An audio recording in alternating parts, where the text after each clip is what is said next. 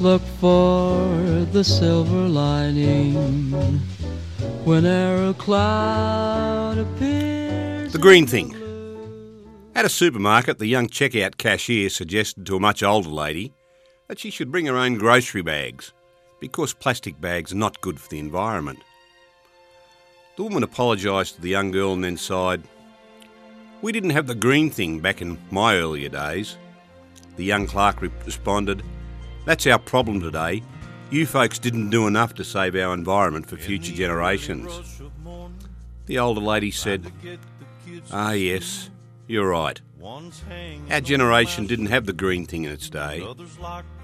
She sighed, then continued, "Back then, we returned milk bottles, lemonade bottles and beer bottles to the shop. The shops then sent them back to the plant to be washed, sterilised and refilled. So these same bottles were used over and over, thus really were recycled. But we didn't have the green thing back in our day." Grocery stores put our groceries into brown paper bags that we reused for numerous things.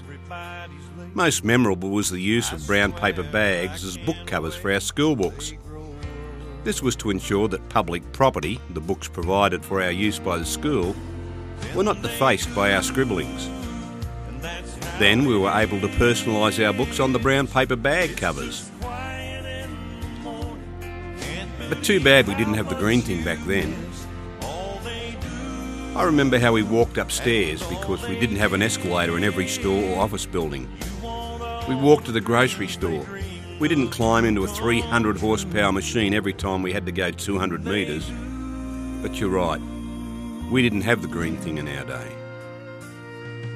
Back then we washed the baby's nappies because we didn't have the throwaway kind. We dried clothes on a line, not in an energy-gobbling machine burning up 230 volts. Wind and solar power really did dry our clothes back in our days. Kids got hand-me-down clothes from their brothers and sisters, not always brand new clothing. But young lady, you're right, we didn't have the green thing back in our days. Back then we had one radio in the house, not a TV in every room. And if anyone did own a TV, it had a small screen the size of a handkerchief, not a screen the size of a football pitch. When cooking, we blended and stirred by hand because we didn't have electric machines to do everything for us. When we packaged a fragile item to be sent by post, we used layers and layers of old newspaper to cushion it, not styrofoam or plastic bubble wrap. Back then we didn't fire up an engine and burn petrol just to cut the lawn. We used a push mower that ran on human power. We exercised by working, so we didn't need to go to the gym every day to run on treadmills that operate on electricity. But you're right, we didn't have the green thing back then. We drank from a tap or a fountain when we were thirsty instead of using a cup or a plastic bottle every time we had a drink of water. We refilled writing pens with ink instead of buying a new pen. And we replaced the razor blade in a razor instead of throwing away the whole razor just because the blade got dull. But we didn't have the green thing back then. Back then, people took the bus and kids rode bikes to school and walked instead of turning their mothers into a 24-hour taxi service in the family's expensive car or van, which cost what a whole house did before the green thing.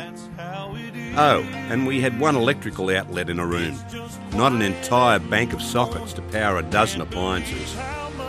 And we didn't need a computerised gadget to receive a signal beam from satellites 23,000 kilometres out in space in order to find the nearest park.